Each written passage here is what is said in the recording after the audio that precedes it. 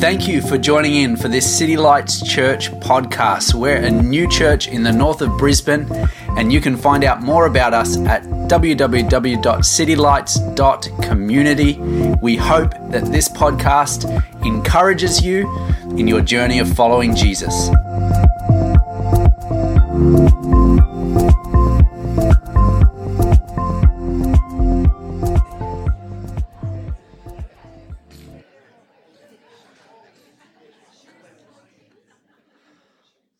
So today we're continuing our series which is called Upside Down Kingdom. And I want to talk to you about one of the biggest wine traders in America in the early 2000s, a guy by the name of Rudy Kurwijn. And he kind of burst onto the scene in the early 2000s in LA, around the time of the tech boom in Silicon Valley. So he was a very charismatic guy, and he came on lots of money, and he used to deal wine, and he used to throw these big parties, and sometimes at these parties they would consume about $200,000 worth of fine wine. So Rudy, he developed a reputation for trading in wine. He was very active in auctions, and he also began to specialize in French Burgundies. So if you know anything about wine, there is a particular vineyard that has its origins back to the 1600s, and it is called Domaine del Roman et Conti. And so he was an expert in this type of wine, and he used to buy and sell this wine. In fact, he held the record for the most wine of this type ever bought in a single auction. It was $24.7 million worth of wine in a single purchase. Now, there was one problem, and that was he was a fraud. And so what he was doing, as well as buying and selling these proper bottles, he was putting labels on his own contents. And it's estimated that he made about $800 million worth of this. Now, the timing was right. He was in the midst of this culture and this time where there was too much money going on, or all these executives in Silicon Valley were making millions and millions of dollars off Facebook and Google. And so this was all happening at that time. But he was a fraud, and he was creating his own contents. He was taking labels, some of which were authentic, and some of which he was creating himself, and he was putting his own wine in them. When it comes to Christianity, sometimes we have a label on the outside that says something, but it doesn't match the contents. Sometimes, and we all do this from time to time, we have this representation, but when push comes to shove, what is inside when it's poured out is not authentically Christian. It does not match the label. The contents do not match the label. Now, here's the thing. Here's our desire as we open up the Bible, our desire as we look at the Word of God, and our desire is that we look at Jesus, is that when we are poured out, what comes out of us is Jesus. What comes out of us is authentically Jesus. That we carry the label of Christianity. But when push comes to shove, when we're in our home, when we're under pressure, when we're in the workplace, when we're in our quiet time, that what comes out of us is Jesus, is the authentic Jesus. And you know what? You and I were never meant to create our own contents. We were never meant and never destined to fill ourselves. We were destined to be filled with the fullness of God. We were destined to allow the life of Christ to well up from within us in the Spirit of God so that we can be poured out. We were destined to be filled up with the full measure of God, the full measure of Christ, so that when we are poured out, it it tastes like Jesus. It's authentically Jesus. And so that's what we are going to talk about today. And here's the question. Do you aspire to live your whole life in an authentically Christian way? Because, in our life we have aspirations, we have goals. Even if our goal is to do as very little as possible, that's still a goal. That's an aspiration. And we've got our dreams, we've got our goals, we've got our aspirations. Everybody has a powerful mental picture of the future, just not everyone is aware that they have it. Or not everyone is intentional in shaping it. But everyone has a powerful mental picture of their future. Sometimes we can just put that on default, and often it just becomes the picture that our parents had, or some kind of version of that, or the way that they live their life, or sometimes it just becomes what we hope to be in terms of how the world defines success in terms of career and family. But the question is, do you aspire to? Is it aspiration? Is your vision that you are hoping for, that you are looking to, is that to live an authentically Christian life? Is it to live authentically like Jesus? Sometimes we can say, okay, well, yeah, I want to live a good life, and I hope to come to church when I can, and I hope to help people when I can. And I'm saying, that's okay, but really, something that is far greater and something that Jesus calls each and every one of us to is to say, I want to live my whole life in service to Jesus.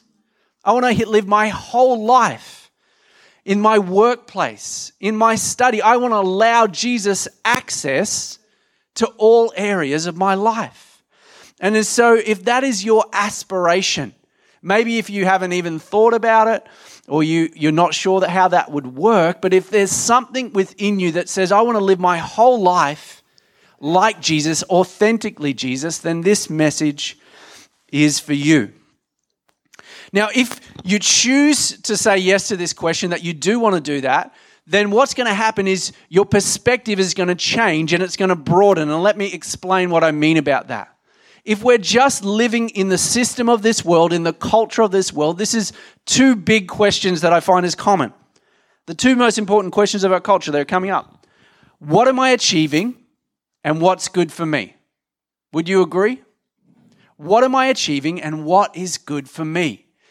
And usually when push comes to shove and when we're under pressure, what do? We usually put our head down and we turn inward. We usually just say, hey, I've just got to look out for myself. I've got to look out for number one. I've got to look out for me and my own. And we start to shut down from having a vision of God, from having a vision of others, and we start to turn inward and look down and have a short-term focus on life. What am I achieving? And what is good for me? But here are some other questions that you'll start to bring in once you decide and make this decision to live in an authentically Jesus way. And the first question is, who am I becoming? Not just what am I doing, but who am I becoming? And how am I achieving? Our world has a transactional, so as long as I get to where I need to go, it doesn't matter how I get there. It doesn't matter who I hurt, who I step on, who I offend. It doesn't matter. But when you choose to live an authentic Jesus way, it's not just what you're achieving, but it's how you're achieving that. Number 3, what does it matter? Number 4, what is important? What is important? What is truly important? And the 5th is, where am I going? And the biggest question around authentic Jesus living is that you're going to eternity, that this life is short, that the things and the cares and the worries of this world are probably not as important as you make them out, and they're not going to last as long as you think they are. Definitely in season of life. and also into eternity. So these are the broadening perspective. And so today we're talking about what does it mean to live in an authentic Jesus way. And I'm going to do part 2 of Jesus' teaching, the Beatitudes from the Sermon on the Mount. You can listen to the other half of this. It's on our podcast called Flip the Flow. And I want to say hello to anyone that's listening online right now. And so Jesus begins to teach on the Sermon on the Mount. And when people are looking at Christianity, this teaching, they would say this is the most authentic teaching, the most life-changing, culture-changing, culture-shaping teaching on the planet, in the Beatitudes. This is it. And Jesus uses this word blessed. And blessed means what is approved by God, the things that God approves of, the ways that He approves of. What is authentically God? What is authentically Jesus? And so He uses this word. Now, this is really important because we know that God loves us unconditionally, but it's also important for us to know that whilst God loves us unconditionally, He does not always love what we do and how we do it. And if you're a parent, particularly, you know this. You love your kids unconditionally, but you do not always love what they do. Can I get an amen from parents? Amen. So we had thank you, that's my dad there. And I love being his pastor. And he will have a talking to afterwards on the way home. I'm doing this because I love you, Father. Anyway.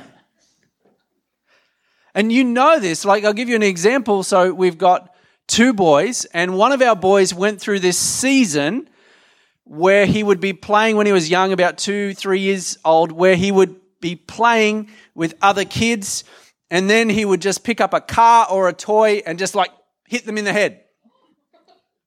And it was probably like he was a bit oblivious, and I want to tell you it was super stressful because we just had to like watch him like a hawk if he was with other people. One time we went on a holiday with my brother and his family, and they have a boy that's like about 9 months older. And so we were there, and he just started just like hitting him with the toys, and it was like, I was like, my brother and his family, they are never going to go on holidays with us again. And so it was just like you just had to be on edge just trying to stop that. And we were away at this other place. So I don't know, any parents that have done this with little kids, you have to use like chairs and other coffee tables to create little playpens in rented places. And so that's what we're doing. And it's stressful. So I loved him unconditionally, but I did not love what he did. And I did not approve of what he did. The same could be said about buildings. So again, my brother is an engineer, and just because someone has built something and you like that person, it doesn't mean that that building is safe or has been well constructed. And this is what it means to be blessed. When God blesses something, He approves of it. He says, this is authentically mine. This belongs to me. This will last the test of time. And so that's what we are looking at. We are looking at that. And Jesus' way, we call it upside down kingdom because it defies logic. And it's countercultural and counterintuitive. So let's jump into it. And we're going to be looking at 4 signs that we are living an authentic kingdom life. Let's read this passage together from Matthew chapter 5. Matthew chapter 5 verse 7 says this. It says, "Blessed are the merciful, for they will be shown mercy. Blessed are the pure in heart, for they will see God. Blessed are the peacemakers, for they will be called children of God." And this is a good one. You're going to want this one. Blessed are those who are persecuted. We're going to talk about that. And we're going to talk about pain. because of righteousness, for theirs is the kingdom of heaven. Now, Jesus obviously thought people are going to scratch their heads, so he's going to talk about it a little bit more, which is what he does. Blessed are you when people insult you, persecute you, and falsely say all kinds of evil against you because of me. Rejoice and be glad, because great is your reward in heaven. For in the same way they persecuted the prophets who were before you. So let's jump into this. The first one, blessed are the merciful, for they will be shown mercy. And this is the first sign that we are living an authentic kingdom life. The first sign is this: you use your power to help the hurting and the helpless. You use your power to help the hurting and the helpless. What's the difference between grace and mercy? Grace is for the undeserving, and mercy is for those that need our help. For the miserable. Mercy is for the miserable. Mercy is for those that life is not going well for them. Mercy is for those that need someone to get alongside them. Now, sometimes when it comes to people who are a little down on their luck or a little miserable, sometimes it's easy to judge them, and it's easy to point the finger, and it's easy to say, well, they're a product of their own decisions. And it's easy to say, well, they've just made some bad choices that have led them to this particular situation. But the truth is, when we understand that all of us are in situations and all of us have made bad decisions and all of us need help, we have to have something in our heart that is authentically Jesus, that says if someone has fallen down, I need to lift them up. If someone is hurting, I've got a responsibility to do something and to help them to help them in that. We recognize that we're in the same boat. Here's what the Apostle James says about authentic Christianity. Is one thing that he says: religion that God our Father accepts as pure and faultless is this: to look after orphans and widows in their distress. One of the things that Christians have been historically known for is the way that we have cared for the poor and the sick. And part of the reason for this is because this was totally countercultural. So Christians are responsible for the first proper hospital. 300 bed hospital. It was constructed about 300 years after Jesus died. And so they're responsible for that. And the culture at that time, with the exception of a group of Greek physicians called the Hippocratic Order, with that exception, people treated you poorly if you were sick, if you were hurting. And physicians and people, even though there were some kind of hospitals, they would have a dual role. One is I had a power to heal, but also I've got a power to give life, but also I had a power for death. So you would come to somebody and you weren't sure if they were going to say, oh, I'm going to help you, or I'm going to be the one that brings in your ultimate demise.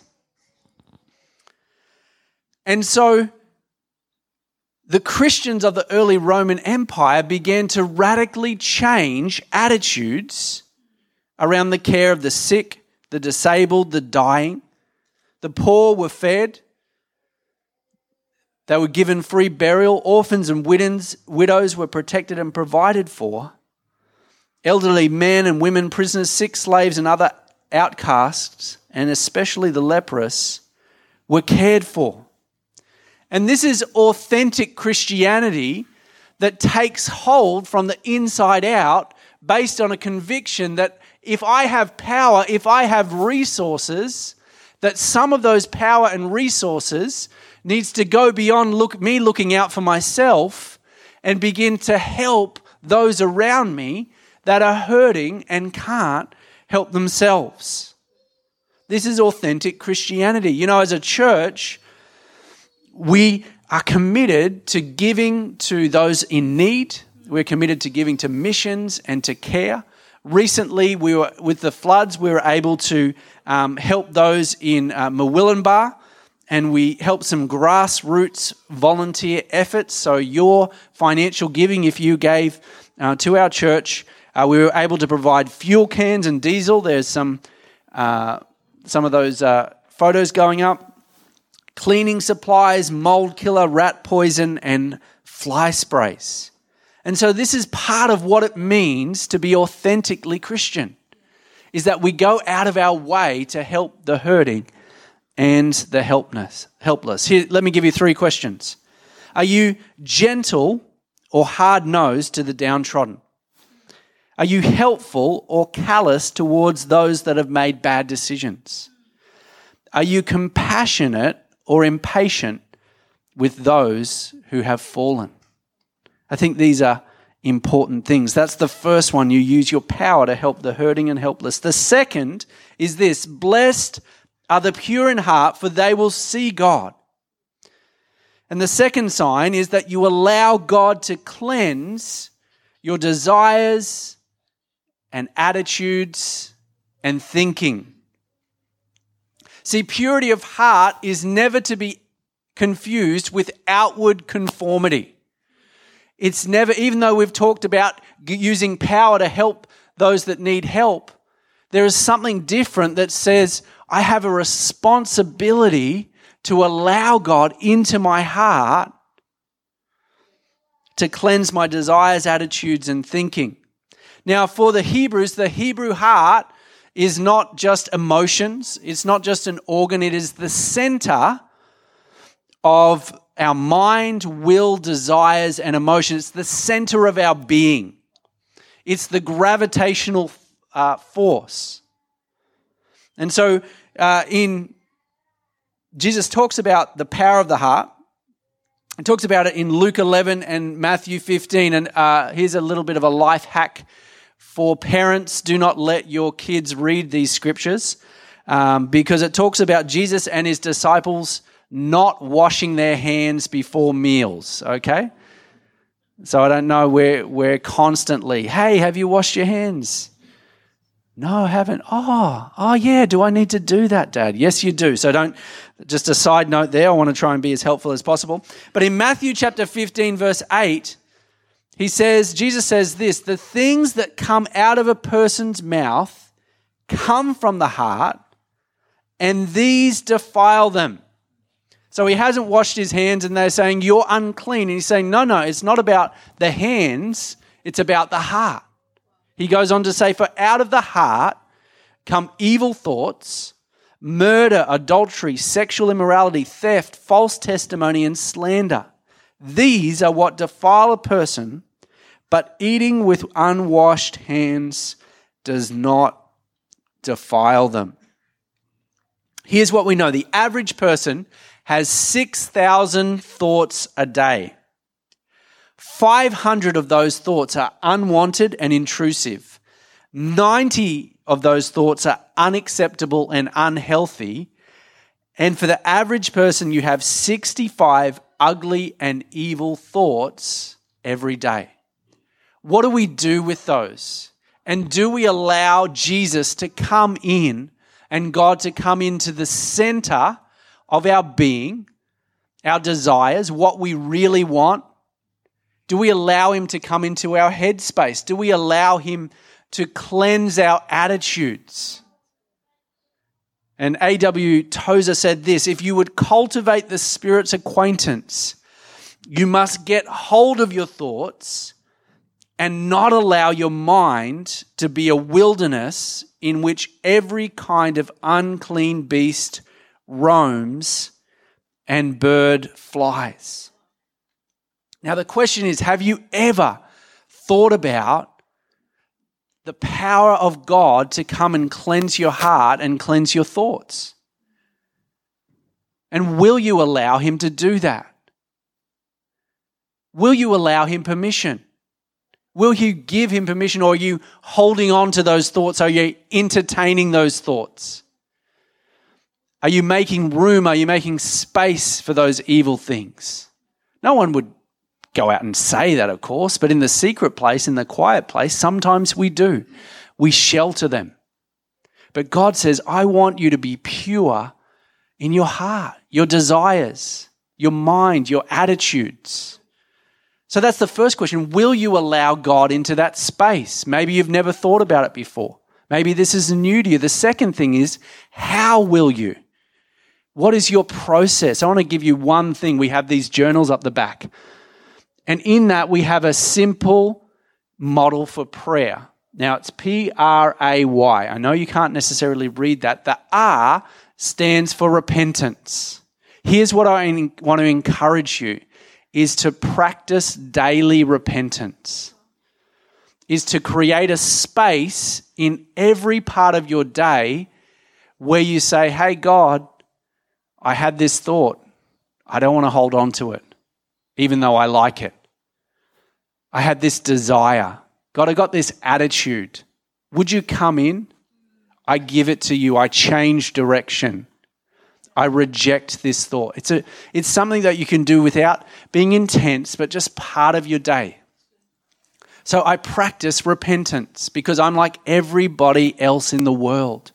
We have all kinds of thoughts, all kinds of desires, all kinds of thinking, all kinds of bad attitudes. And we need to allow the refreshing of the Spirit of God, the cleansing of the Spirit of God. We need to get that Holy Spirit gurney just to run that through our brains and our minds and our thinking. We need to elevate that. Here's another thing that I do as part of repentance. Hey, God, I'm not thinking right about this situation. I'm limiting my thinking. Hey, God, I'm limiting your ability to provide. Hey, God, I'm not thinking right about that person. I'm not thinking in the way that you would think about them. My thoughts don't match yours. So it's not just all about bad things that we're thinking. It's about elevating our thinking to the purity of God, to the life of God. So I want to encourage you to do that. We have those journals available also online under the resources page. Make that simple process part of your day. You will feel lighter. You know what it says? Blessed are the pure in heart because they will see God. What clouds our image of God, what clouds our experience of God is the build-up of these things that we haven't dealt with them, but we need to allow the refreshing river of God to flow through. Here we go. Next one is this. Blessed are the peacemakers, for they will be called children of God. This is the third sign that you are living an authentic kingdom life, and it's this. You contend, which means you fight, to restore good in the midst of evil. Now, when the Bible uses the word peace, it's attached to the Jewish word shalom, which is not just about a peaceful feeling, but peace is active. There's an inward, upward, and outward dimension of peace. And so when God says peace, He's speaking a word with power that wants to come from inside of you, that wants to connect with the power of God and wants to flow out of you. And God has called us to be peacemakers. Now, there are three things that are qualities of the peacemaker. The first is the peacemaker is honest about the status of true peace. The peacemaker doesn't play games. The peacemaker doesn't pretend that everything is all right when it's not. That's not peace. That's an illusion. You have to be honest about how things are going on. The second is this. You are willing to risk pain to pursue peace. There is a cost for being a peacemaker. And the third is the peacemaker is a fighter. Now, this sounds counterintuitive, but the peacemaker is a fighter. The peacemaker goes into a situation and wages peace. The peacemaker has a divinely aggressive spirit, meaning it says, I'm not going to settle for evil to reign. And some of you, God is speaking to you right in this moment, and there are situations where you are unsettled in a godly way and God is stirring you up divinely to wage peace. Now we do this starting in the supernatural by connecting with God, getting His heart for people. But I can tell there are people here, I could probably even point you out, but I'm not going to because that would embarrass you. But God is moving, the Holy Spirit is moving on some of you to do this. You're at a situation when you're like, enough is enough. I need the true restoration. I need the true establishment of good over evil in this circumstance. And hey, there's going to be conflict. Hey, there's going to be a little bit of pain. But I'm going to press through to what God is doing. Jesus is the ultimate example of a peacemaker, puts himself in the middle, in harm's way. Ephesians 2:14 says, "For he himself is our peace, who has made the two groups one and has destroyed the barrier, the dividing wall of hostility." That's the third sign. You can tend to restore good in the midst of evil. The last sign is this, and this is the most upside down statement. Blessed are those who are persecuted because of righteousness, for theirs is the kingdom of heaven. Blessed are you when people insult you, persecute you, and falsely say all kinds of evil against you because of me. Rejoice and be glad, because great is your reward in heaven, for in the same way they persecuted the prophets who were before you. Can we agree that this is a little strange? Because in our culture, we see the presence of pain as usually as a sign that something is wrong. Can I get an amen? Can I get agreement? If there is pain, it needs to be addressed. If there is pain, there is something wrong. And what happens, even in Christianity, is when there is pain present, people start to question God. Because we know that God is good. We know that He is loving. We know He is peaceful. That is His nature and His character. And if those things are true, which they are, why have I got this pain? And particularly in this situation, is that you're persecuted because of righteousness, number one, and because of Jesus. He says, because of righteousness, because of me. So because of what you're doing, and also because of your association with the person of Jesus. The brand, the label, the life that you've chosen to live. Now, some of us, even here right now, you are questioning God because you're like, God, I've done all the right things, but it's not working out for me. God, I've heard your voice. God, I am living out the scripture, but things are not working out for me. And some of you are struggling with this. And this is one of the ways that the Bible talks about how do we deal with pain and the presence of pain. You see, people never naturally see pain as part of something that is successful, right? So you start a new job. How is your new job? Everyone hated me. They swore at me. They egged my car at the end of the day. Oh, that's great. God really must be moving, right? No one says that. And if you do, you're probably a little weird, right? What about this? Poor little Johnny's going to his first day of school. How was it? It was wonderful. They teased me. They called me names. Someone even gave me a wedgie. That's not healthy. That we would never say that that is good. But Jesus, here's what He wants us to do. He wants us to see pain through the light of eternity.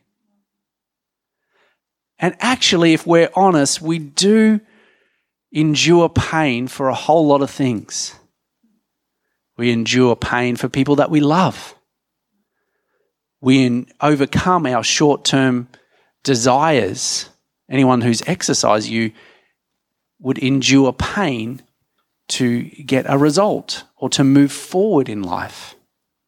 It's part of the process, but we have to see pain in the light of eternity. And that's what God has called you to do. Now, there is also pain for doing the wrong thing. Now, I would say in my career, I had a career in corporate before I went into ministry, and I was passed over promotions because I was immature and not really good at my job. And then I was also passed over a promotion because my boss told me that he wasn't going to promote me because I wouldn't get drunk and go to strip clubs because I was in a sales environment, right? So only one of those had a blessing.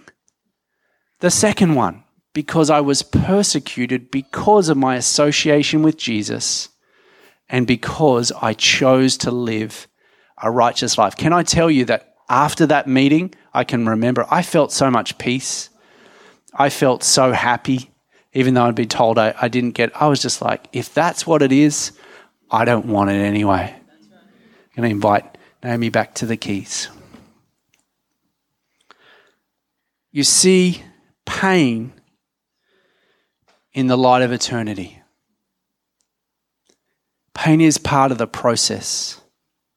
Pain, the suffering of Jesus, is part of what it means to follow him as a disciple, is to endure. And strangely, only by the work of the Spirit, that's going to give some of you confidence. Here's a clear command, and we're almost done. There's a clear command of what to do if we're facing pain, if we're doing the right things, if we're honoring Jesus, but things aren't going well. And verse 12, it says, rejoice and be glad.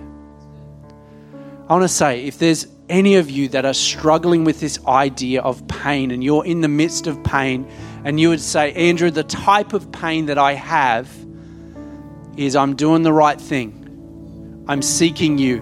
I'm searching for you. I'm living my whole life. Here's my question. Are you rejoicing? Are you being glad? Are you praising? Are you thanking God? This is part of the solution. This is part of what God has called you to do, both to endure pain, to overcome, to see the type of kingdom results, to see the type of impact that Jesus had in your life, but also to rejoice and be glad. Let's pray together. What I want to do is I want to pray right now, ask everyone to bow their heads and close their eyes. And I want to pray specifically for anyone, and you might even say that you're angry with God because you've been doing the right thing, but you're in pain. You've been doing the right thing, but you haven't seen the results. You haven't got to where you want to go. If that's you, I want to join my faith with you and I want to pray with you. Is there anyone here who might put their hand up just to respond in this moment? Yeah, see those hands. Is there anyone else? Say, hey, that's me. Things aren't going the way that I thought they would. I'm serving Jesus. I'm putting him first. But it's not working out exactly that way. Jesus, I thank you all across this building. Lord, just for your amazing presence. Just to flow right now. Just to flow right now. I'd love everyone to stand. We'll be done in just a couple of minutes. And my final invitation is just for as many of us that want to do this, myself included. If you want to reinforce your commitment to follow Jesus and just to say, Jesus, in every area of my life, I want to live authentically you. I don't know exactly what that looks like, but I want to allow your presence just to flow. Could we do that together as a church? I'm going to put my hand up as the first one. But if that's you, why don't you put your hands to heaven and why don't you begin to connect with Jesus and say, Jesus, I love you. I pray that you would fill me. I pray that what is poured out of my life would be full of your presence, would be full of your love. I pray that when people see me in my workplace, when I'm around my kids, when I'm in my home, I pray that out of me would flow the presence and the life of Jesus Christ. God, we thank you. Lord, we thank you, God.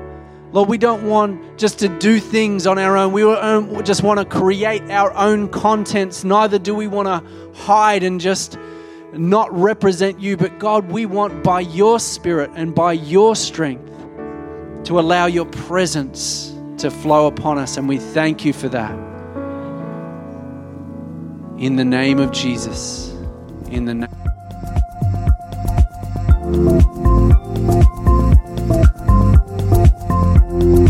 Thank you for listening. You can find out more about City Lights Church at www.citylights.community.